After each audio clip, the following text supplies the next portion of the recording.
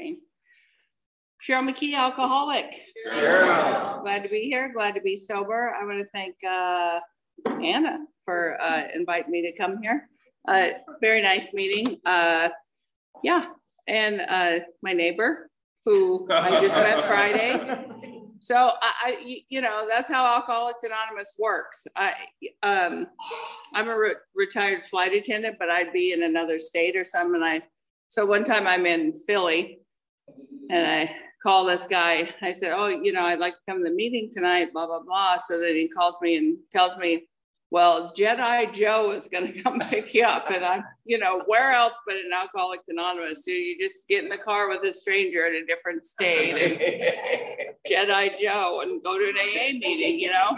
So I don't know, but that's how it works. You know, we're not strangers, you know, it's just like that. You know somebody. And yeah, I didn't have that before I got here to Alcoholics Anonymous. You on Zoom, I hope you can see all my chins. Got that? Yeah. More chins than a Chinese phone book. But anyway. What are you gonna do? So anyway, sorry. So yeah, I like to start out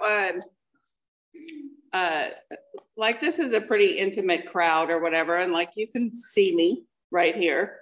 And I don't know if you've been in a meeting or speakers meeting or a business meeting or anything like that, but when the person is talking and they get going and they get that white stuff in their cracks, you know, it just, yeah, right? Gross. It just foams up and I don't know about you, but I can't look and I can't not look. And it's just like, oh my God. And it gets bigger and it's going up here, down here. And yeah, it's just the worst. And so periodically I will do a crack check. So just for you guys, I do it for you guys. So if I see anyone motioning like that, I'll be like, oh my God, you know, like we just had a guy a couple of weeks ago. My home group is Seal Beach speaker meeting on Monday nights. And we had a guy, oh my Lord, just, the worst case ever. And I'm in the front row and everybody, because I, you know, usually start my talk with that, they're looking at me like, oh my God, what is Cheryl doing? And I, you know, I felt disrespectful because I couldn't look and I could not look. Anyway, so I do it for you. That's why. So yeah, so let me know if you see anything go on there. So yeah, so congratulations and congratulations to you, Anna, and happy birthday to Bill. And you know, thank Cody for doing a great job. You know, I could tell just the way he talked that, for one, he said yes. And it's like, you know, where I got sober, it's like, you know, you say yes. You know, I mean, I feel like newcomers have too many rights now. You know, it's like, oh, well, I don't really feel like doing that. It's like, well, we can't wait for you really to feel like it because you will be dead.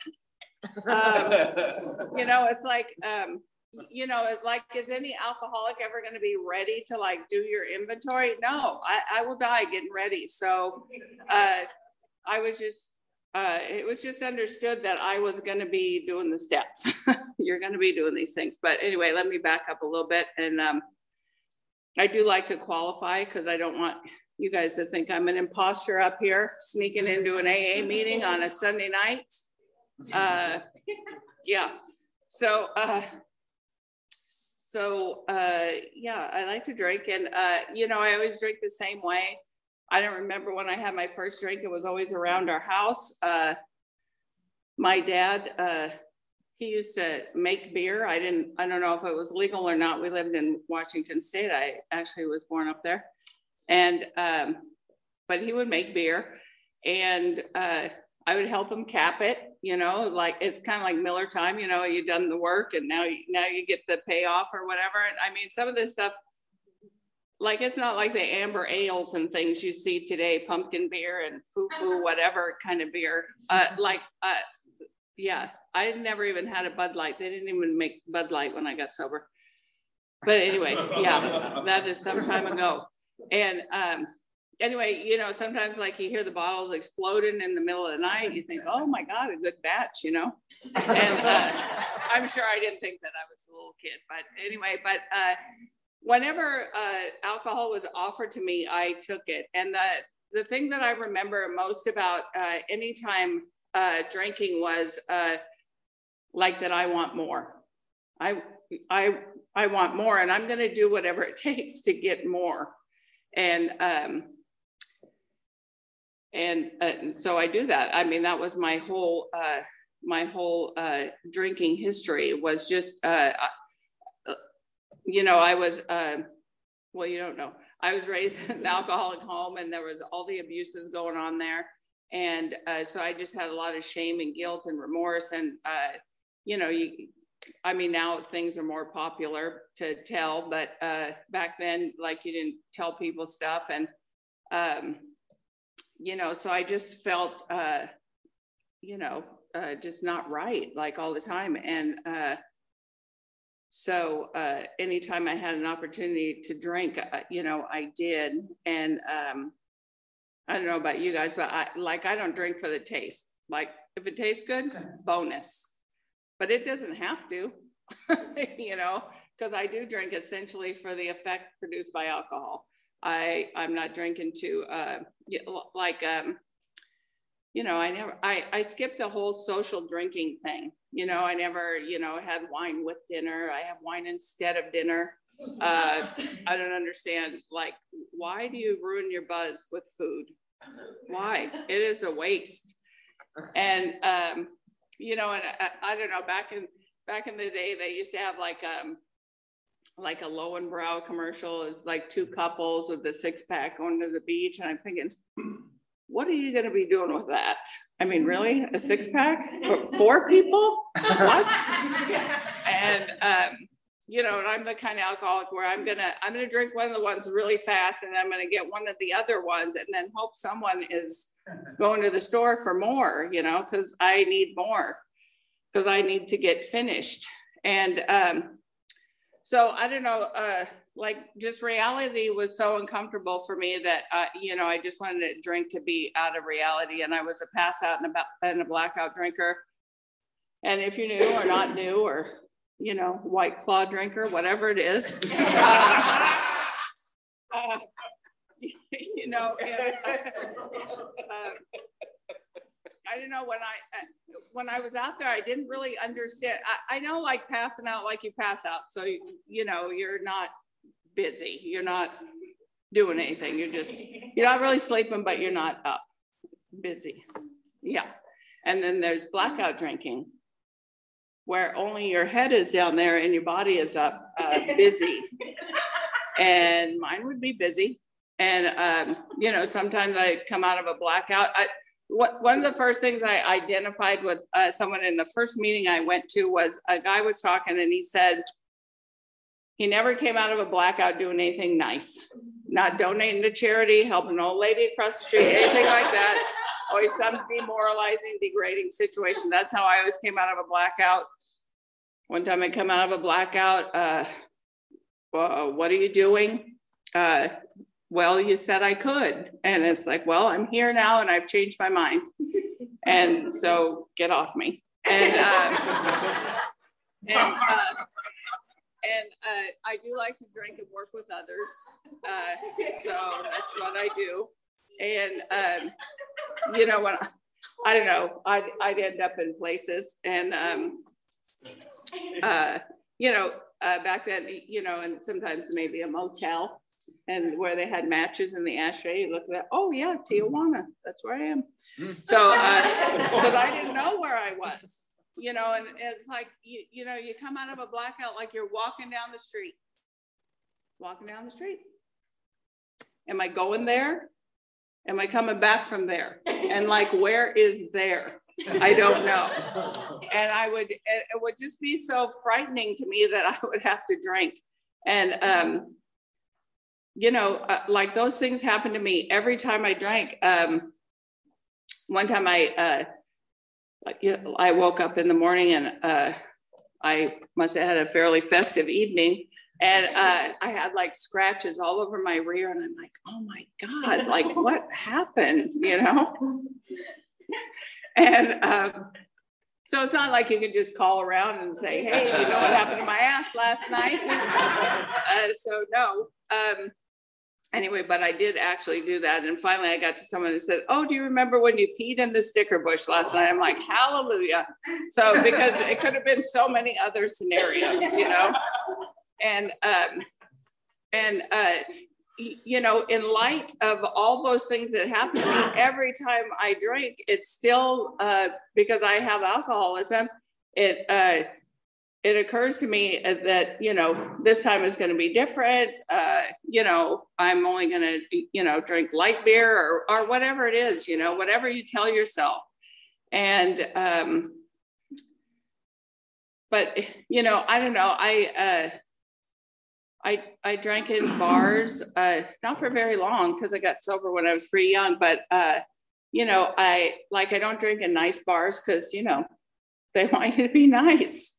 And I can't guarantee that when I drink. And, you know, they want you to maybe sit on your bar stool and not hit someone with your bar stool on the way out. So, so I can't take that kind of pressure. So I don't drink in those kind of places, you know.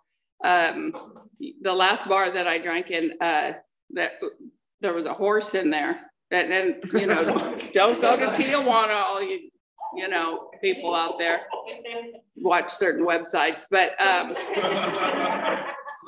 I think it's a category, but anyway, so yeah, it would just seem like it was just okay for this horse to be in there. So I don't know, it just, I don't know, back when I was drinking, getting loaded, it was kind of like, one of the things was like, you got to maintain, you know, you got to maintain. It's like, no, I don't want to maintain. Maintaining is what I do in between drinking.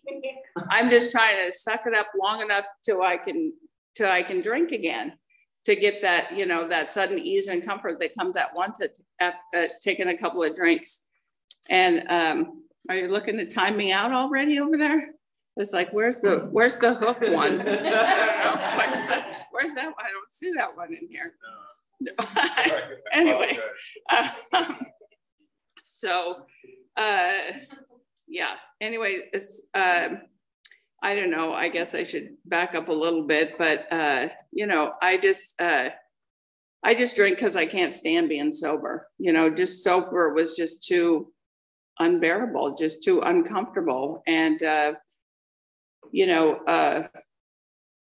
alcohol, you know, I, you know, took everything away from me. I didn't really have anything, but whatever I did have, it took. And, you know, towards the end of my drinking, like I was embarrassing my lower companions, for God's sake, you know.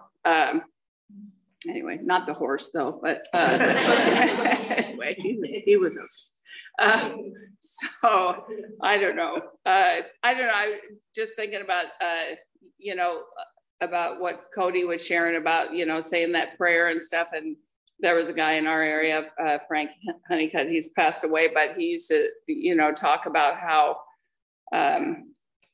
you know, you have to drink like you're taking your next breath, and all of a sudden, like the next day, like you don't have to do that anymore. Like what happened? What did I do to manifest that, to bring that about? I didn't. I don't have any power to do that. And, you know, I took advantage of, you know, a moment of grace, you know. You know, they talk about moments of clarity, and I don't think I just had one kaboomy moment of clarity. And, it was just like a series of things, you know, happened. And, you know, like realizing I couldn't eat anymore. I couldn't hold a job. And, you know, just, you know, all the, even though in the conditions that I was raised in, like I still knew right from wrong and stuff. And when I drink, you know, you have whatever moral fiber you have. And when I drink, I go against all that. So then, you know, I have the guilt, the shame, the remorse, and I have to drink again to get rid of that. And anyway, oh Lord, where was I? somewhere here in Crack Jack. No, say it isn't so. There better not be. I'll die. Can you Zoomer see that? Don't look. Anyway, so I don't know what I'm talking about here. Yeah, Sleazy Bars. Yeah, that's not where I left off, but thanks for that tip. So someone wants to hear more about Sleazy Bars.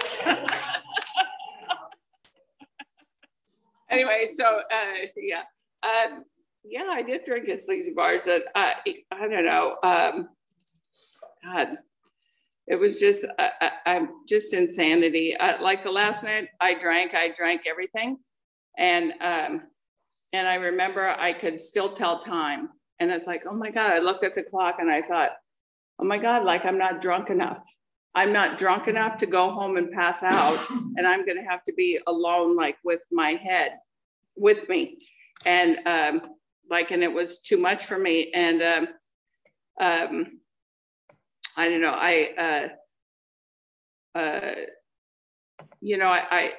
I guess I should, since I have time, I'll tell you about my roommate I had. My last roommate before I got sober. He liked to do the dry goods, and he had his own business and an airplane, and he was a skydiver and all this stuff. And we lived at this place in Long Beach where the house is like the lights are on, the TV's on, but the sound is down. You don't answer the door or the phone, and God forbid there could be a morsel of food concealed around there anywhere, And usually after a couple of days or something, I would tell Dennis, it's like, oh my God, like I'm hungry, and and he'd say, oh, food makes me sick. It's like, oh my God, I got to get away from this guy. And anyway, he had another thing he liked to do. He liked to do laughing gas. And so he would sit on the couch with a tank, like no regulator or anything, just the threads like right in his mouth. And just every couple of seconds you hear, and they laugh because that's what you do. And I remember the one time he said, well, he did that, and they laughed, and he said, Cheryl, he said, I've been doing this for 18 hours straight. He said, anybody else that would do this for this long would be dead. And I'm like, oh my God, I got to get away from this guy, And I intuitively knew that I could not afford cocaine. And I thought, like, I can't even stay drunk. How am I going to do this? I can't. And, so I would, turn it down if it was offered. Every once in a while I'd have it. And like I come home to a little dry goods party. And I don't know about you guys, but that stuff makes me thirsty. And then, so I'd have to be at the bar at, 6 in the morning and, fall off the back of the bar stool. Yeah, I fell off the back of the bar stool. Some of my lower companions picked me up, and then I did a face plant and looking sharp. And then, so my roommate, I hear him say, Cheryl, you got to get up and, go to work, because I got to go to work because I got to make money because I have to drink. And then, if you're trying to prove to yourself that you're not an alcoholic, that's one of the things you can do. Another thing was my dad, I knew what an alcoholic was. An alcoholic's my dad. He puts whiskey in his coffee in the morning. As long as I'm not doing that, I'm not an alcoholic, Of course, I'm doing all this other stuff, but no whiskey in the coffee. And then, morning drinking is not really morning drinking if you're just still up. That's just like you're not done yet. You haven't finished yet. So that doesn't really count. And then Sundays is a good day. This is funny because one of my neighbors, he had some NyQuil or whatever today. And he said, oh, I got to take the NyQuil early so I can get to bed early, because he's got it. And that was my thinking about drinking.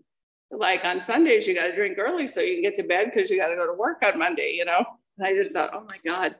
And now this is the neighbor that told me that he found out how young I was when I got sober. He said, well, you just didn't give alcohol a chance. It's like, oh yeah, I think I did. But anyway. Yeah, so I'm there with this roommate, and so I had my my face plant and all that stuff. So he tells me, you know, you got to go to work. So I go to work, and my boss looked at me, and I think what started that night is, like, I didn't drink while I was working, because everyone knows if you drink while you're working, you're an alcoholic. But if the boss tells you you should try Ouzo, well, then that's okay. So I tried that, and I didn't ring up the register. I think I bought drinks for everybody, and like on the bar's tab and all that. So my boss was not happy with me. So, you know, he just looked at me, and then he said, "Need I say more?" I was like, "Well, you didn't say anything, but okay, no, you don't need to say anything else." And so, so I went home that night, and I thought, well, I'm just going to put on my jammies, go to bed, just like I thought I could, you know? And so I did that. And about an hour into that, I thought, oh my God, I'm having a heart attack. Like, I'm dying. I'm having a heart attack. And so I go knock on my roommate's door. "Dennis, I'm having a heart attack. You need to take me to the hospital, call the paramedics." He didn't want anybody coming there because he's very paranoid. And yeah, so I tell him what's going on with me. And then he said, "Cheryl," he said, "I feel like that every day." I'm like, oh my God, I got to get away from this guy. So anyway, so he finally humored me and took me to the hospital. And then they said, you know, "We don't have any coffee or, you know, smoke or any of the fun things." They said, you know, "Don't do any of those things." And my keen alcoholic mind said, well, it couldn't have been the booze because I didn't have any today. And I didn't know that I had passed that point where I had a choice about drinking, and that that I didn't have a choice about drinking, that I had to drink, you know, and what I was experiencing was alcohol withdrawal. And I didn't know that that had happened. And anyway, I don't know. Anyway, so back to the last night I drank everything I could still tell time. And I remember telling them at the bar, it's like, when I was leaving, it's like, "You'll never see me in here again." And I don't even know where that came from. And I went home, and, you know, in the doctor's opinion, it talks about the alcoholic who's always over remorseful, always making a resolution, but never a decision. And for me, I think the difference between making a resolution and a decision is when I made a decision, I had to take some action. I had to do something. And for me, what I had to do was ask for help. So it was recommended to me that I go into a place and dry out. And I agreed that I was a little damp and maybe I should go dry out somewhere. And, you know, and like Cody, you know, I stayed home that night at my mom and dad's. And then in the morning, I, you know, went in the shower to get ready to go. And I just started crying. I just asked God, help me do whatever it is I have to do. Wasn't making any deals, didn't promise to be a saint, anything like that. Just help me do whatever it is I have to do. And I have been sober from that day to this day. And that date was July 16th, 1981. And for all you math enthusiasts out there, that's like a little over 40 years. So that's a long time without an adult beverage or any non-habit forming crack or white claw or whatever other kind of pumpkin beer, or I don't know. I never tried a Zima, like so many things. Like, you know, I would just be dead the first day because there's just so many things I would have to try. It's like, oh yeah, I never had that. But anyway, you know, I asked for help and help came, and I ended up going into Long Beach General Hospital, and my doctor was actually Dr. Paul, who, you know, acceptance guy. And yeah, so it was that long time ago. And anyway, so I don't know, some of the first things that I heard was like, you don't say no to an AA request, you know, you don't say no. And I dropped out of school because I had to give an oral book report. So there was like no way that I'm reading from a podium, sharing, doing any of those things. That is not happening. And I would just think to myself, I remember them giving the stats, you know, it's like maybe 1 out of, you know, 50 are going to make it or something. And I remember thinking, I hope it's me. I didn't think it was going to be me because I didn't think I had what it took to do what Alcoholics Anonymous was asking me to do. And anyway, so, you know, people are volunteering to read and doing all this. I'm just like, yeah, I don't think I'm going to be able to do this. But anyway, so an AA panel came in there, and the woman called on me, and there was like a curtain petition, sort of like that, and the microphone. She handed me the microphone. I took the microphone behind the curtain, came out. I asked if we wanted to hear any jokes, and yeah, I mean, you know, I was a bar drinker. We weren't really talking about our feelings out there, and so you know, I didn't even learn like what my feelings were until hearing people in Alcoholics Anonymous talk about things, or they felt inadequate, or it's like, oh, is that what I was doing? Because I didn't know. I was just a jumbled up mess. I had no idea what I felt. And so, you know, the takeaway from that is that that I said yes. And as afraid as I was, embarrassed, whatever it was, I did what I was asked to do. And, you know, you know, saying yes as kept me here in Alcoholics Anonymous. You know, I do the same stuff, you know, new people have to do. I have to be accountable. I have a sponsor. I have to read stuff. I have to meditate. I have to, you know, find people troll at the dog park for speakers. And I just, you know, whatever it is, like I don't get a, you know, I don't get a hall pass, you know, and, you know, I don't know what thing I can leave out either. Am I willing to take that experiment? No.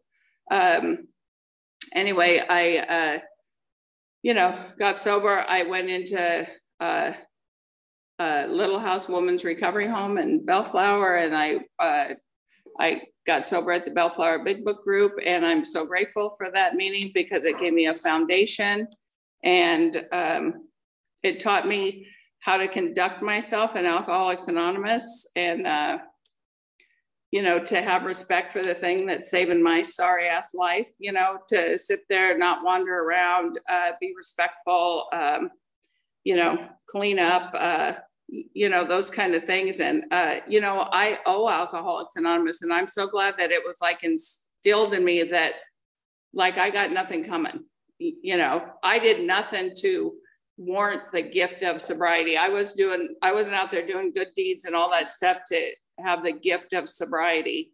And, you know, and yet here I am. And, you know, and I didn't bring that about, you know, but I have been willing to do what I'm asked to do and to show up here. And whether I like it or not, whether I feel like it, you know, I didn't really particularly feel like coming down here tonight either. I know it's hard to believe, but anyway, but you know, I get the payoff, you know, showing up here. I don't know what you guys get, but anyway, I get to stay sober another day. And I don't know. So yeah, I've been through a lot of life on life's terms, sober. I mean, I've married, divorced, and I met my husband at a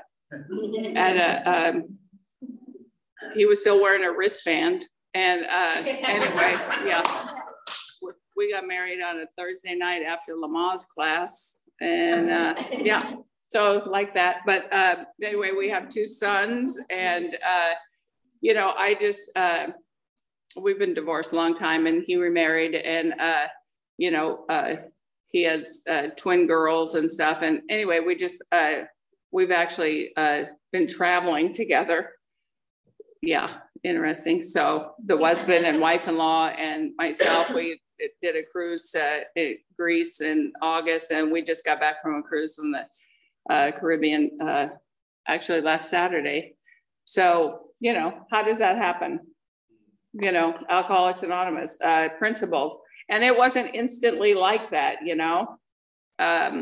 but you know, I learned stuff here, you know, that you have to act better than you feel, and you know, show up. And you know, the world does not judge your motives, it judges your actions. You know, I can have the very worst motives, but if my actions are good, I'm okay. And I can have the very best of intentions, but if my actions are not good, you know, that's what I'm judged on. So, and yeah, so I mean, it hasn't all been hats and horns since I got here. You know, there's been stuff, and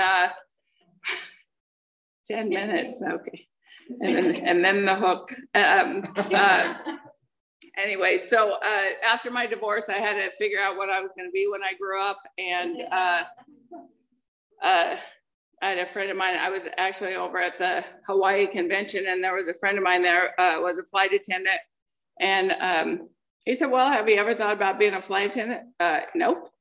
And then his wife called me like that following Monday or something and said, oh, they're doing like a cattle call interview or whatever in LA, like Tuesday or something. And I, you know, and I showed up, and, you know, I remember a friend of mine worked in, I think, I don't know, Studio City or somewhere out there. And I went and interviewed at her place. I said, because I found out that if I got hired, I was going to have to relocate to New Jersey. And I thought, I don't want to go to New Jersey. I've seen pictures. I don't want to go there. And so yeah. And yeah. So anyway, I remember telling this woman, it's like, if you don't hire me, I'm going to have to move to New Jersey. And off I went to New Jersey. So, you know, and I wasn't, so at the time they said, well, I'll probably go to New Jersey like a year and do my time, you know, blah, blah, blah. I'd transfer back out to LA, and, you know, I'd be reserved the rest of my life, but I'd be at home, and okay, DTD. So I just, you know, went, and then I was only flying like 6 months when September 11th happened. So that pretty much turned everything upside down for Cheryl's plan. But it changed a lot of people's plans that day. But anyway, I remember like when I was first there, I have a friend of mine. She was dating a guy, and I don't know, he was living in a cardboard box on the street, and he came up with like physicians in AA or something like that, and they sent him out, they flew him out to like Turtle Bay in Hawaii or something. And it's like, here, like I'm 14 years sober and I'm in Bayonne, New Jersey. I'm like, really? Like, how is this fair, you know? And so I was in a, what they call a crash pad. That's, you know, where, you know, a lot of flight attendants, you know, sleep there and share there. And I don't share good. And so that wasn't so good. But anyway, I remember thinking, you know, God, like, if you got something for me to do, like, you better give it up, because this is not okay with me. And so they offered shuttle service there. So I went to do my first trip, and I met these people on the van, and we were on this trip together, and, you know, we had good rapport or whatever. And then we ended up on the next trip together. And me not being very anonymous, you know, I said, oh, well, you know, blah, blah, blah, I'm going to be sober, you know, 19 years or whatever it was. And the guy that I'm on the van with, he said, oh, I'll have 2 years in May. It's like, okay, you know, I can do this now. And, you know, I went to my, there was a guy in Long Beach who knew a guy in New Jersey, and he took me to my first meeting, and then he introduced me to another lady. And, you know, that's how Alcoholics Anonymous works. And, you know, we lose a lot of people when they move, sometimes just from another town. It's like, oh, they don't do it like my group did, or blah, blah, blah. Because wherever you got sober, you think that's where they're doing it right. Well, they're doing it right a lot of places, you know. And in New Jersey, they didn't really care how we did it in California. But whatever they were doing was working for them. And, you know, I'm an alcoholic, and so I got to go to Alcoholics Anonymous. I remember one time I had a roommate who was in AA, And she said, oh yeah, this when I was in Bayonne, New Jersey. And she said, well, yeah, the ladies really like you and stuff, but they just don't think you're serious about sobriety. It's like, really? Would I be going to meetings in Bayonne, New Jersey if I wasn't serious? You know, come on. Anyway, so it ended up, you know, being you know, a good experience. And you know, I ended up you know, coming back here like 8 years ago. 5 more minutes, okay. I've got to start making up some stuff now. But anyway, my yesterday we had a shower for my oldest son and his daughter and my daughter-in-law, and they're going to make me a grandma in the end of December, and I'm very happy about that. And then my youngest son, he got sober briefly, like in January. He was sober about 6 months or something, and now he's not. And you know, it's strange how your heart can be so full and so heartbroken at the same time. Sorry, but I don't know. You know, I say a little prayer. You know, I turn their will and their lives over to the care of God. I just you know, tell God, ask God, whatever. I, you know, say that I'm placing them unreservedly in your care. And then I pray that they'll seek you in their own lives. And I know in order for that to happen, that some stuff has got to happen, because you don't just turn to God when things are good. You know, there's going to be some stuff happen. And so, you know, the scary part as a mom is like, what does that look like? What's that going to be? And yeah, so I have to just, you know, stay in the now. And, you know, as long as they're breathing, there's hope, you know. And I don't know, my life's pretty good today. You know, I retired from the airline, so I had a cat, and then I thought, oh, now I can have a dog. Oh Lord, what was I thinking? And anyway, like when I was thinking of getting a dog, I Googled dogs for lazy people. It's like, but anyway, I ran into this couple in the mail room, and they had these 2 little puppies, and they were Pomchies. Oh, they're so cute, blah, blah, blah. Oh, well, you know, they just had more, and blah, blah, blah. And anyway, so my cat, I have a black cat, and his name is Loki. And so I wanted a white cat. I wanted to name him Thor. And so when she showed me a picture of this litter, there was a little white one in there. I said, okay, that's Thor. So they just start calling him Thor. And anyway, they did, at my vet, they did his 23andMe. Turns out not a Pomchi. He's a Pomeranian, 62% Pomeranian, 25% Jack Russell, not a dog for lazy people, and Pekingese, and it's like, he is a crackhead. He is like, but he's so happy. And he just, my cat, not so happy. He just looks at me, he's like, why did you bring him here? But anyway, so that's what I did with the COVID thing. I retired and got a puppy.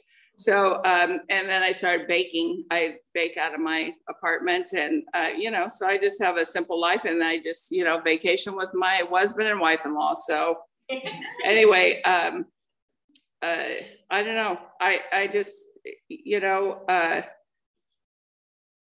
Alcoholics Anonymous works, and it works. Like, I've gotten everything I've needed every day for over 40 years. Maybe not all I wanted, you know. There's my friend at the dog park, she said her sister talks about her muffin shop being closed. It's like, oh yeah, the muffin shop's closed. So yeah, anyway, but you know, I could maybe reopen if I, you know, under new management or something, if I did find the muffin man. But anyway, that's another thing. So anyway, I just want to thank you guys for listening, and keep coming back.